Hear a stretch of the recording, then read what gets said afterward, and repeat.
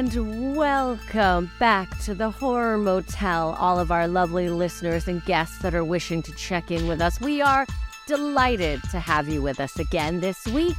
I, as always, am joined by my radiant, ravishing, radical, I'm going with R's today, radical co-host, whom I love with all my heart, Bunny Galore.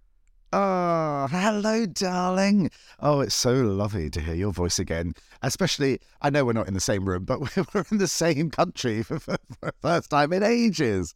Oh, and it's so good to be back on the same time frame. I feel like, I just feel a little bit closer and connected to you when we're in the same country and doing this. Exactly. How are you? It's been a week. Yes, it has been a week. It's been a whole week, hasn't it? Yes. In theatrical terms, the whole week. Good. I am really, as of recording of this, I'm getting very, very tired of the weather, though, in the UK. And I keep on seeing friends away, on holidays and, lounging by pools. Thanks, Sam Todd. Saw the photograph this morning. That was not helping at all. I've been rained on so much in the last 24 hours, and not in any other way apart from the sky before anyone asks.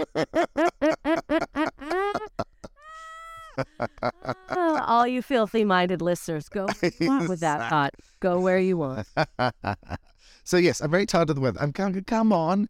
It's nearly May. It really should be, a little bit better weather than it has been in the last few weeks. Much as, obviously, stormy weather suits the Horror Motel. And it's definitely, sort of that kind of stormy weather that kind of only can bring on nightmares and scary stories. This is true. Although, let's be honest, there are some wonderful horror movies that start in the daylight that are just as terrifying. True, very true. Yes, it always makes me think of American horror movie does that very well, doesn't it? Because it's that sort of almost like eerie, quiet, desolate plain type of or desolate areas of beaches and things like that. Less so in the UK. The Corn. I always Children of the Corn. Children of the Corn, farm scene. Even the beginning of Jeepers Creepers. I find one of the... Yeah, I loved it. We should do Jeepers Creepers, shouldn't we? Because I started watching that again the other day, and I was like, I must watch this from the beginning. It was on TV. And I went, I must actually go back and watch this properly because I've forgotten how much fun that was. Also, Jeepers Creepers to me doesn't feel like that long ago. No, it doesn't. But it's probably 10 years again. This is the thing. Once you get to... Yeah, we're vampires, Bunny. Here's the thing. You and I, we're very old, but we look very young. And so sometimes, I'll hear things like, and there's an oldie but a goodie 25 years ago. Paula Abdul, shut up and dance. I'm like, are you kidding me? Yeah. That is not that old. But yeah. So no, but Jeepers Creepers does, and I think it stands a little bit of the test of times. I mean, don't get me. I know everyone is a bit controversial with who the director was, et cetera, but the movie by itself, yes, yeah, daytime scares. What is nice about this time of year too? I was telling my boyfriend is that I love that the sun is out for longer, so it's not pitch black at 4 p.m. anymore. I was just going to say the same thing because I was just thinking this when we normally record this in late afternoon, don't we? And the amount of times, what I do is I close the curtains, put my ring light on and have that as a source of light generally. But normally by the end of the record, it's kind of got dark and I've switched the ring light off and I'm in darkness. Whether now, of course, it's I know it happens every year, but I don't know what, I think post 2020, weirdly, I find the fact it being lighter later or when it got darker earlier, such a big contrast. Stuff I took for granted, never took a huge amount of notice of before, but I really, really became really aware of the seasons and the times of the year so much more during 2020. It's obviously because we were stuck inside, but it was like seeing daylight for the first time. It was the weirdest thing. And I was so grateful when it gets lighter now, more than ever. Isn't that weird? So strange, isn't it? I don't think I can do another winter in the UK. I'm going to have to move abroad. Is it time? Is it that time? Are you Greece? Are you going to spend the winter? Full Shirley. Yeah, exactly. The full Shirley Valentine. Good. Yeah. I all love with a Greek waiter. Exactly. Again. So yes, that's. I think that's the way forward, isn't it? Oh my God, I need to get see cackle. Just that cackle proves to me that something has happened with a Greek waiter in the past, and that is what I love. I was trying to remember then. I certainly had a crush on a few waiters, I think, when I've been on holiday when I was younger. I was trying to remember. I don't think I've ever had a holiday romance. I was listening to Alan Carr's podcast this week, and his one's about travel and going on holiday. And, what's the most exotic place you've been, or in the most bougiest place. But also, he tends to talk about, have you had a holiday romance? And I suddenly went, and I was listening, thinking, don't think I ever have. I really don't think I ever had not in the proper sense that, I might have slept with a few people while, with a few sangrias. That's not romance. But that wasn't a romance. Well, they were lovely. They were very lovely. But I was trying to think, like, no, I've never had an actual romance while on holiday. Isn't that weird? Have you had? I have either. No, I'm trying to think in my head. To be honest, though, when I lived in Canada, I didn't do that many holidays per se. Right, growing up, we would go camping, and maybe Mexico, but my family's never met. It's the UK that is all about a holiday, right? Everyone in the UK. Oh, I see. Right. And the holiday. Yes. Yeah. People are like, you need the sun. So you got to go to Turkey. You got to go to Spain. You got to go to Greece. Everyone here holidays. And so I think I hadn't had enough holiday experiences to really have a romance. Did I make out with a few guys during some summer camps? You bet I did. Like, you a lot for the better? You bet I did. But do you count that a holiday? I don't know. And now that I holiday, I'm with my beloved anyway. So, do I have a holiday romance? I think he'd be upset. He didn't say yes. It's just, it's funny. I know what you mean. It's as a child, I used to go with my parents to Cornwall a lot. So we never went. And I remember my first abroad holiday, because it was the 80s as well. We're talking like late-ish 80s.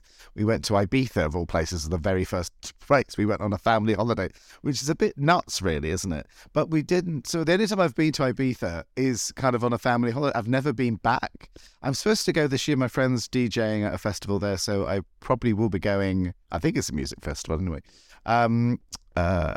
Because he's got a few gigs there this year, so I will be going. I thought, you know what? I will go back. I need to experience the correct version of Ibiza. I'll probably be the one by the pool with the Jackie Collins and looking like Jennifer Coolidge from The White Lotus, probably. But and having a lovely time. But yeah, so I need to go and experience proper Ibiza, I think. What could go wrong? Ibiza would be the best place for you to have the holiday romance I wanted to have a holiday romance. There we go. Yeah, I think that moment might have passed to kind of, have a holiday romance with a Greek waiter. But no, don't say that. You're never the wrong age to have a holiday romance if you're single. That's what I say. Well, I think in the sense of believing, to go down that rabbit hole and believe it, you could, you're going to spend the rest of your life with somebody you met 45 minutes ago type of. I think that's what I mean. I'm not saying you wouldn't meet someone nice, but like. To sort of feel like, oh yeah, oh my God, Concepcion, you're the one. I'm going to spend the rest of my life with you. That might be a little bit past this. I don't know. I'm still a goofy romantic, I guess. I can get goofy about whoever, but we will see. I will let you know on the Horror Motel podcast. I would love that. I don't know if I buy into the whole idea of meeting someone and being like, you're the one. I'll tell you, I love Danny with all my heart and soul, but when I first met him, I was like, okay, you're a gentleman and I enjoy your company. And over time, I think love develops, everyone. I don't believe in this whole love at first sight. If there's love at first sight, maybe there's some couples out there that's real. I don't know. But most times I just think that's lust. Everyone is. Yeah, it's yes. Lust is definitely infatuation. I think love is something different, though, isn't it? It's tolerance, patience.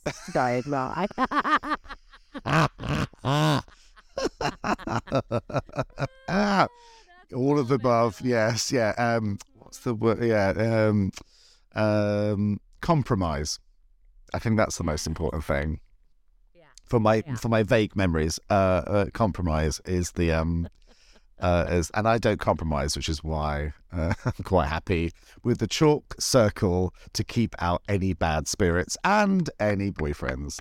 Oh my God, I love that idea. Just chalks a circle around them at all times. Sometimes I might rub a little edge off, just, an inch opens up and I'm like, no, put it back in and draw it back in just occasionally.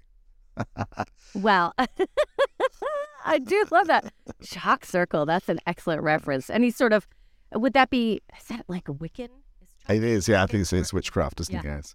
They always do. Was it a circle of salt is witchcraft and chalk circle is... Oh, yeah, circle of salt. Because that's what they did in The Craft, didn't they? Yes, yeah. And they do it in Hocus Pocus as well, when the witches attack the house at the end and the older girl does that. I use that gif quite a lot, where she's like spinning around, throwing the salt around herself. Chalk circle is very Hammer horror. I feel like that's something they do in more the 60s horror movies. They draw chalk circle. I don't know why it's chalk, because a salt circle would make more sense, wouldn't it? Yeah, it would. But you're right. I think it is the 60s that was a lot. Yeah. That's when a lot of that sort of Wiccan-y kind of ghosty, reincarnate, which actually leads beautifully into what we're about to talk about today. Today's movie. Thank you so much again. You are truly the queen of lead-ins. No, what word am I looking for? Of segues.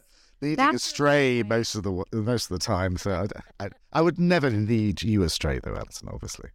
Love you. Thank you. Please don't, because I stray far too easily. I don't need to be led. I do that on my own. But today's movie that I am bringing to the hotel, and I am super excited about this one. Now, when I first mentioned it to you, Bunny, I was like, do you think it's too cheesy? Because this is one of those horror movies I think some people are in and some people are out. It was a cult fascination. If you were into it, again, I get it. This one may not be your cup of tea, but for me, this encompasses all things that I love in horror movies. So the movie that I am bringing to the hotel today is a 2001 beaut called 13 Ghosts. Yeah. 13 Spooky.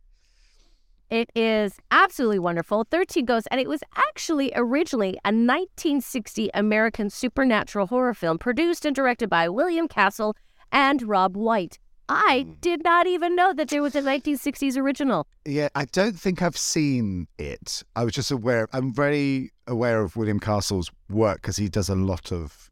He's a bit like Roger Corman. He does... He's particularly well known. What's the one? Straight Jacket, the Joan Crawford movie that she does after Baby Jane, called Straight Jacket, where she's with the axe. I think I was really in the Feud, the TV show about the making of Baby Jane, or the feud between Joan Crawford and Bette Davis. He actually pops out. He's played by John Walters, as in Hairspray. Pink Flamingos, John Walters plays him in that episode of Feud. So I've always known about William Castle, but I haven't seen 13 Ghosts, having said that, the original. I kind of wanted to go back and watch it. I think I was almost going to watch it first before rewatching the remake. Yeah. Because I thought, you know what, I won't. I'll go back and watch it after. So I will watch it, because I've got a feeling it's probably quite different, I would imagine. Yes, it is quite different. Some of the main things that were kept, obviously, are the 13 Ghosts. Even the family. So basically, in this version, in the 2001, Arthur, a financially ravaged widower with 2 children, inherits his eccentric ghost hunter uncle's glass house. However, the family encounters 12 vengeful entities when they enter the house. So basically, lovely gentleman, Arthur, he loses his wife. Rich uncle gives him a glass house. And when I say glass house, it is truly a glass house. It is. Yeah. It is with a lot of writing on it. A lot of writing. Yeah, I'm not convinced I'll be that tempted to walk into a house with that much Latin on it. No. I'll be like... Latin everywhere. And actually, the writing that was etched into the glass of all the walls is actually, when you translate it, it is the Lord's Prayer. Oh, That was a nice idea. That is what all over the house. Yeah, yeah. But this is another reason why I love this movie so much, because visually, I think it is spectacular. Yes, it really is, isn't it? Yes. Oh, it is gorgeous. But actually, there were some people that many viewers complained that the movie had a lot of strobe lighting and flashy editing. And some people said it made it almost physically painful to sit through. Now, I did not see it in the theater. I had rented it. So I think for me, watching it on a screen in my basement in the dark, it was fine. Had I have seen this movie in the theater, perhaps it would have been quite stimulating. Let's say that, because it's just spectacular. The colors, the lighting, the visual effects. To me, it is just, I loved it, but I can see how some people might find it. Yes, it's not like Blair Witch Project, is it, where it's like the shaky, we were so unused to shaky camera at that point that made people sick in the cinema. It didn't have that effect on me in the cinema. I saw this on, I guess DVD probably, or I saw it at home anyway, rather than the cinema. I have to say, so it's shot, to me, it looks like it's been shot by, it's either the cinematographer or the director. It's more like a pop video. So everything is there's always movement in every single shot. There's something happening. Like the way the police tapes on the cars billow away in the junkyard at the beginning. It's very, very pop video. You think Bananarama's going to walk down the street any second. And I think it might be to do with, it looks like it's almost zoomed in too much. The version I saw was 16:9, which is correct shape for the TV. I remember when I saw it on TV originally, it was the 4:3, which is the square picture, when they used to put TV, they didn't used to use the widescreen so much. And that, I think, was too close. Every shot looks like the camera needs to be about another 4 feet away. It's all a little bit busy and a bit, I feel like, so if you zoomed into it anymore, it's even tighter. And it feels like you've kind of, in the old days when you put a CinemaScope movie like Marilyn Monroe, Lauren Bacall and Betty Grable on the screen, and in the old VHS versions, you just get Marilyn and half of Lauren Bacall because it was so zoomed in, because they didn't do widescreen in those days. It's a bit like that. It feels like you've gone far too close to the original negative. And I'm like, oh, this is a bit overpowering. But then when I was watching it, I went, no, I think that's just, it's not the transfer from the film to whatever digital medium. It's just, that's how it was shot. It's just really close. Literally, yeah. It's like close-ups, but which I kind of like, though, because it's like you see the faces, you see the ghosts. Like it's a very intimately shot picture for what it is. And in fact, Roger Ebert praised the production value, saying the production is first rate. So that's a lot coming from Ebert. However, then he followed it up, said the physical look of the picture is splendid. However, he criticized the story, lack of interesting characters, loud soundtrack, and poor editing.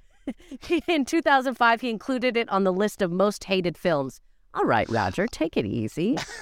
Yeah, we'll go that far. Did I like it when it came out? Not particularly. But I didn't like the remake of House on Haunted Hill either. Whether I do know I've hosted the original House on Haunted Hill many times on TV, but it's one of my favourites. But the remake is as far, which is why I thought I won't watch the original version of 13 Ghosts, because I've got a feeling if it's as different as House on Haunted Hill is to the original, it will just spoil it for me. So, having said that, I really enjoyed it this time round. All these years later, I was like, oh, actually, it's really fun. It is like a pop video. There's some great shots. There's that amazing tracking shot of, and I can only call him Monk as well, isn't it? It's the leading. The father is the guy from Monk.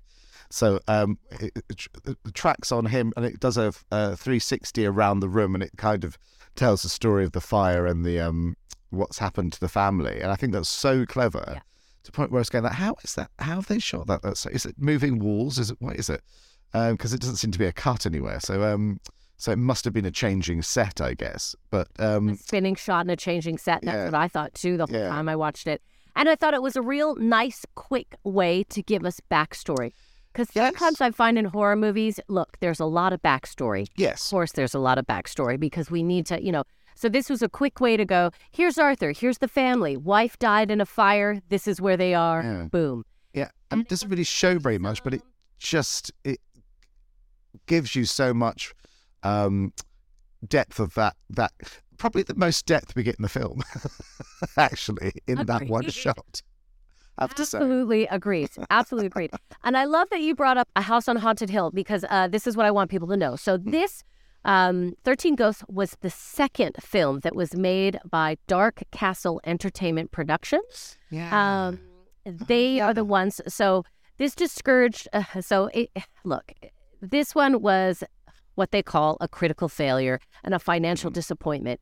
Though it surpassed the budget, it was $6.8 million on a $24 million budget. When the accounting for advertising and marketing costs, once they lost money on this film. Okay, so Dark Castle did that. The first one they did was A House on Haunted Hill. Then they did this. So their whole plan was to do remakes, to keep remaking. And you can see that it is Warner Brothers. It's got that, like you said, it was definitely a pop starry kind of 1990s kind of vibe, which makes sense to me because it was. I'm looking for the name of the gentleman. The kind of the guy who is. I wrote down his name. He's one of my. I just love him. Oh, I've forgotten. Oh, the gentleman who is. Why am I blanking? From Scream, do you mean? Yeah, Scooby-Doo. Yeah. Yes. It's one of those guys where I can never remember his name either, but he's so good. And he's really good in this as well. He was like, obviously, because this would be post-Scream. Scooby-Doo's a bit later, isn't it? Scooby-Doo's like early noughties, I think. And he does all the Scooby-Doo voices. So once Casey Kasem stopped doing Scooby-Doo, we should really learn his name. I'll look that up in a minute. Oh God, that's awful. I should have.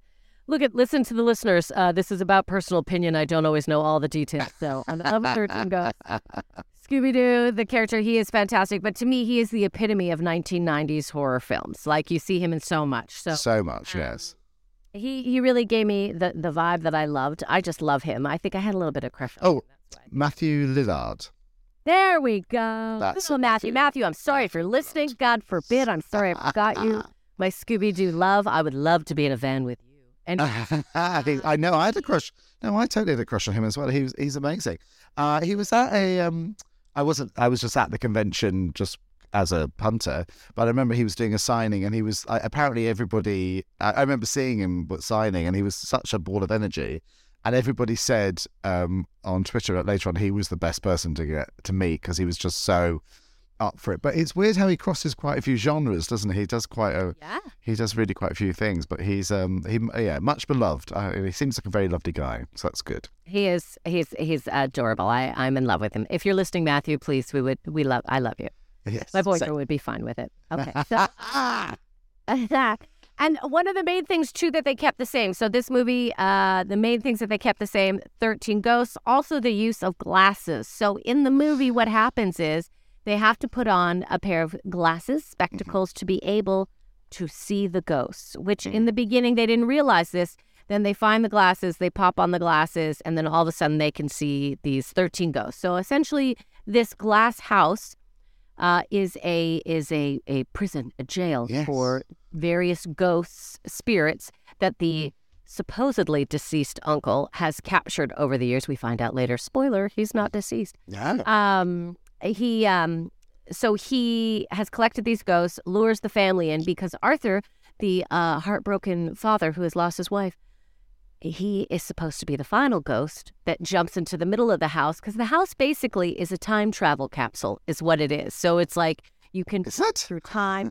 Yeah, this is the other thing too, though. This movie doesn't fully explain a lot of things. No, I didn't get that. Yeah. When I was reading about it, I was like, oh, it was a time travel. But you needed all the spirits, all the entities to be able to cross dimensions, orders of time. And so that was why he was collecting these ghosts. And then Arthur was the final ghost, and then it was supposed to work, yada, yada, yada. So that was the concept. That's the idea behind 13 Ghosts. But there's so many details that kind of get passed up. So this is, again, I agree a little bit with Robert when he said that, like, the plot, the description, because let's be honest, we don't even really learn that much about the 13 ghosts. No. So I wanted to take a moment to focus on them because the movie is called 13 Ghosts, and we very rarely learn all about them. So the ghosts are the firstborn son. So he is a child who is basically just influenced by society. He wears a little cowboy shirt. So he loved like cowboys and Indian toys. He dies because he gets shot in the head by an arrow. The torso, the second spirit. The torso is basically he was a gambler. He then got caught so he had borrowed money from the mob. The mob caught up with him. He couldn't pay it, so they cut him up and throw him into the water. That is why he is the torso, because he's been beheaded. He's been, again, no idea. Didn't know that. No idea. A lot of background stories, yeah. Also, the torso, just so you know, when they filmed it, because it is pretty cool when you look at it. You're like, how did they do that effect? It was an amputee, an amputee gentleman who was there, but he wore a cloak to cover his head. So then afterwards, they could take the head out. So it was actually the actor that was hired for that part. I know. It was very exciting. It didn't look very special effectsy. That I mean, there's a lot of special effects going on, but that looked kind of like practical, and I was a bit like, how have they done that? So also, weirdly, when you see when they're naming the ghost, you see the drawings of the ghost. That's the one that seems to be quite far away from the drawing they show, which I thought was strange. Absolutely. And again, this movie took a lot of its own, they decided to do what they wanted with things. The third one is the bound woman. This is a woman that is basically, she went to prom. She cheated on her boyfriend. Her boyfriend found out, and he hangs or strangles her with his his tie, basically. That is the bound woman. And number 4 is the withered lover, which is the wife that gets burnt in the house fire. So he also collects her as one of the ghosts. Very interesting. Number 5, the torn prince. I forget the background on the torn prince. I believe. Well, we're going to get back to that. Number 6. Is he like a 50s car crash kind of guy, isn't he? Yes. Yeah, it's like he looks like a Danny Zuko type of character, doesn't he? Kind of rebel without a cause. Kind of looks like James Dean vibes going on. Yeah. Was he the one with the bat? I think he was. Yes, he is. I think he's the one with the bat. Yeah. So he is a baseball player in high school, and he dies by they drag race. They're having drag races with cars. That's what and not the one with RuPaul with cars. With actual cars. And so he dies in the car race.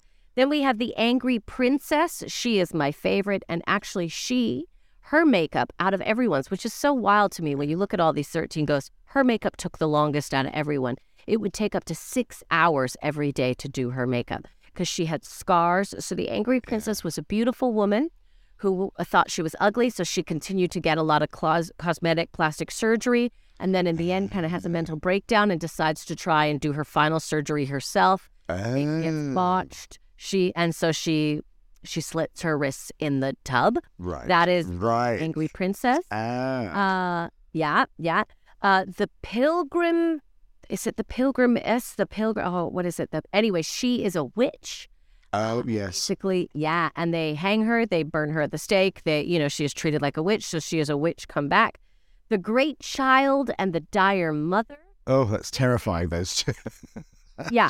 So the child is massive and the mom is tiny. Now, this is a horrific story. Get ready for this background, everyone. Okay. So basically, the mother is a little person, a small person in the circus back then.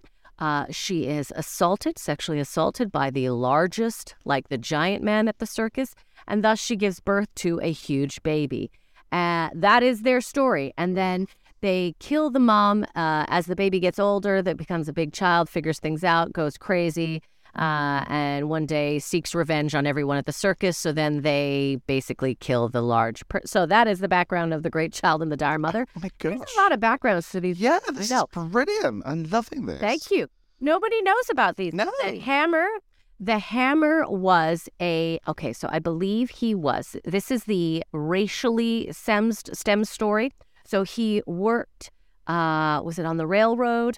And then he gets falsely accused of attacking, I believe, a white woman. Right. Everyone in the town decides that he is guilty, even though he's not. he fights back and says, I'm not guilty. So anyway, then they basically kill him by hammering him with a bunch of railroad stakes. That is what they do.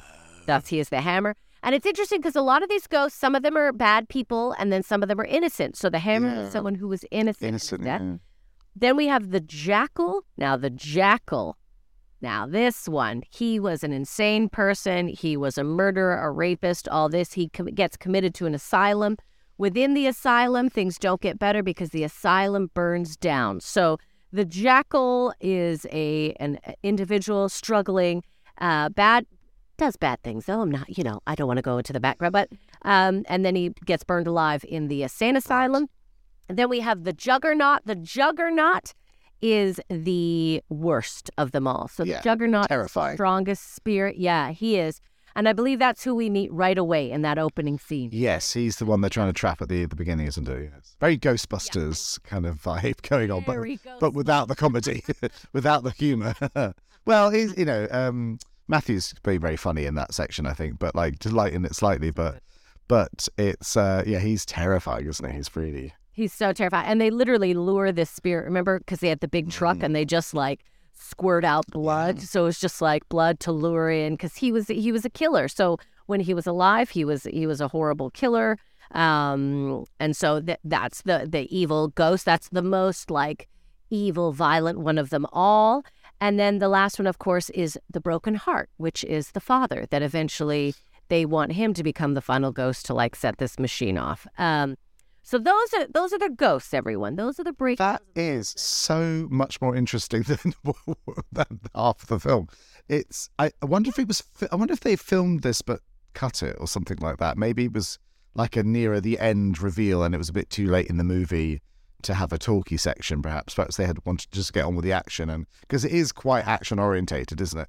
Especially towards the end. It's But look at all those ghosts. I always thought this is a great way. I mean, there's your 13 sequels right there. Like, you could have gone into the breakdown of each of the 13 ghosts and their lives, and then maybe when they were captured by the evil uncle. Like I kept thinking, I could see like long term how you're like, if this goes over well, all these characters. So all these ghosts were very developed, but they just don't have the time to go into all the details. So I thought, you know what? I'm going to let everyone know. That is fascinating, and seeing it through because I have to say that the whole film really reminds me of the end section of Cabin in the Woods. Spoilers, but as in things they're like demonic things, aren't they? Really, in glass boxes, and we don't really know what they are either. But you kind of they're so visual that you kind of don't need to. With the 13 ghosts, it's a bit like, well, I can kind of tell that one's different to that one. Yeah. But it doesn't. It's not as obvious what they are and who they are. With that explanation, though, it makes perfect sense. Particularly the girl, the plastic surgeon. That would have been plastic surgery. And because she's in the bath at one point in blood. So you go like, did she? And I just thought she's being creepy. I didn't realise it's because she cut her wrists. Because it would have been the bathtub she'd killed herself in, because this is in the new house. So it's not like she died there, one presumes, unless they imported the bath in. But so it didn't really explain that. That makes so much more sense, Alison, explaining all of that, because I just thought they're interesting. They look interesting, but they're not that obvious what they are and who they are. Don't know them. We don't know them at all. Yeah. So basically, the family gets in there, but I do like that particular scene that you're talking about, the angry princess and the daughter. And we see the princess in this room. So basically the daughter comes into this beautiful classroom and she's like, I've died and gone to heaven. This is amazing. And that's the first time that we see the alive person and then also the ghost, because you can see the angry princess watching this daughter walk around, brushing her hair, and you can see the ghost. So it's kind of like that's the introduction to like the coexisting of the ghosts and the humans, but the humans don't see them yet until we find these glasses, and then the glasses get put on, and then we see the ghosts, which is I loved that concept. I think actually, if there were a remake right now of 13 Ghosts, I think it would get a lot more attention than it did back then. I almost feel the concept of this movie was a little ahead of its time. I feel Yes, I like think now you're we right. watch so many horror movies that now we would love this sort of a complex story with all these characters. Yes. I think 1990s we were still a little, I don't want to say basic in our horror movie, but we liked a little thrill. We liked a little. Yeah, But this you're is right. like It's a bit too. background story. Yeah, it's a bit too high concept, isn't it? Really, and it doesn't really do. I mean, it's still. I enjoyed it much more this second time round. I think the first time I thought it was very confusing and a little bit too. Doesn't really go into enough detail and just tends to be. It's all about the look of it and the stunts and effects and the chasing. Because half the time I'm going like, well, because we see that ghost, the girl in the bathroom, and I was like, I'm pretty sure she's not been released because everybody else seems to be released and then kind of they chase them. But I'm never quite sure how they get put back into their boxes. And then the rules seem to change as you go through the movie. It gets a bit confusing. Yeah. What they can do and when they're attacking, and because it looks like you've actually put a family in there with a bunch of serial killers, and it's the ghosts will attack and kill as soon as they're released, and they kind of do and then they kind of don't, and that's a bit confusing. But then I thought halfway through, you know what, just don't worry about it. I think it's one of those. It won't ever explain it, so let's just go along for the ride. It does feel like what you got to do. It wasn't a computer game, but it does feel like it's a PlayStation game or Xbox game. It feels like it's that, where it's kind of would make so much more sense if you were playing this as a game than it would be. Because it's quite a game can be quite episodic, and you'll go one section to another section. You're not worrying about a through line. You're not that worried about relatability to the main family. The family do set it up quite well, I think, in the first scenes. But as soon as they get to the house, it's just running around screaming basically. So it's like, oh, it's just no growth whatsoever. Yeah. But hey ho. Yeah. But those first scenes, I think, are great. It is a little bit of a strange setup with the family, but yeah, they do it really well. They've obviously put a lot of work into that, and then all hell breaks loose basically for the rest of the film. Yeah, I mean, look, everyone. As far as the acting, it's cartoonish, right? Yes, very cartoonish. Yes. Very cartoonish. The whole thing. It's about the visual. I think that's why I liked it so much, because I can just get lost. I just watch it. I lost.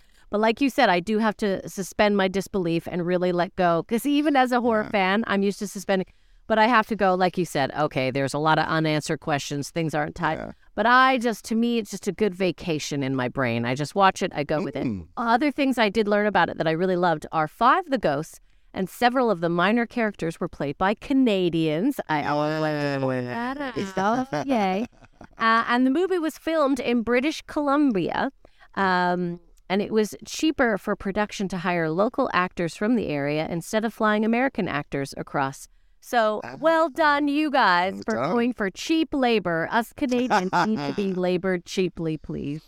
But it's probably still in that era of... I always think of X-Files being shot in Vancouver, wasn't it? And it's... Yes. And that started such a huge move. A bit like New Zealand being the place to shoot like big epic movies, or like after Lord of the Rings, Canada became. I don't know why that happened. Whether it was just it was easier to shoot like outside and in cities, perhaps, without as many permits, perhaps, or not saying it was quieter, but it was easier to shut down to do city filming, perhaps. But I love it because it kind of gives it such a. There's sort of an elegant beauty to a lot of the shots that you see in X-Files which feels kind of European as opposed to American. I think that's one of the reasons I loved X-Files so much, because it didn't look. I know it's very American, but it doesn't feel or look in the look of it. It could be set anywhere type of thing, which is what was quite attractive to it in the 90s, I think. So good, yes. I mean, I don't think you particularly get that from 13 Ghosts. No, because you're probably certainly not. you're on a set quite a lot of the time, and And it's funny, isn't it? That house I think, probably looked very strange back then and very new. Whether now, aside from the Latin all over it, the writing all over it, is pretty much a lot of houses look like that now that are being built, isn't it? Big glass boxes. Very clear. Yeah. A lot of glass walls, a lot of, yeah. And also what's interesting is this, oh goodness, I just forgot. I'm all over the place. I think I'm so jet lagged, everyone. Yes, you must be exhausted. Yes. This movie actually inspired a porno film called 13 Erotic Ghosts, everyone. So, I mean, if you want 13 ghosts, there's a whole different genre. You got 13 erotic ghosts. Yeah. And literally, there is a porno out there called that, everyone. So, you know, it was made in 2002. So give her a go. Watch 13 Ghosts and then watch 13 Erotic Ghosts. That's a surprisingly classy title than I was expecting. I thought it was going to be a lot ruder than that. But no. 13 erotic Ghosts. Yeah. Erotic Ghosts. It's like borderline. It's something almost your mom would watch. Okay. Yeah, exactly. Yeah. It's not like Debbie does 13 ghosts. No, it's more like erotic ghosts. Okay, so that is the breakdown basically of the film, everyone. To me, it is delightful cheese. If you just want a vacation for the brain that looks pretty, this is the film to watch. But what I want to know now, Bunny. Yes. We've talked about it. You've rewatched it. We've felt the movie. Where in the hotel would you check 13 Ghosts? Ooh, that is a good question.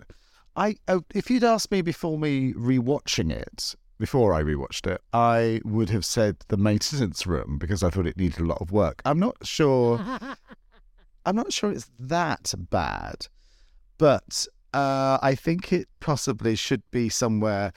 Weirdly, I want to put it in the conservatory, in the glass conservatory. Because it's all I could think about was glass with this film. So I think it probably should go in the little conservatory out the back that looks onto the pool and where Jaws is, and the paddling pool where I think Piranha is.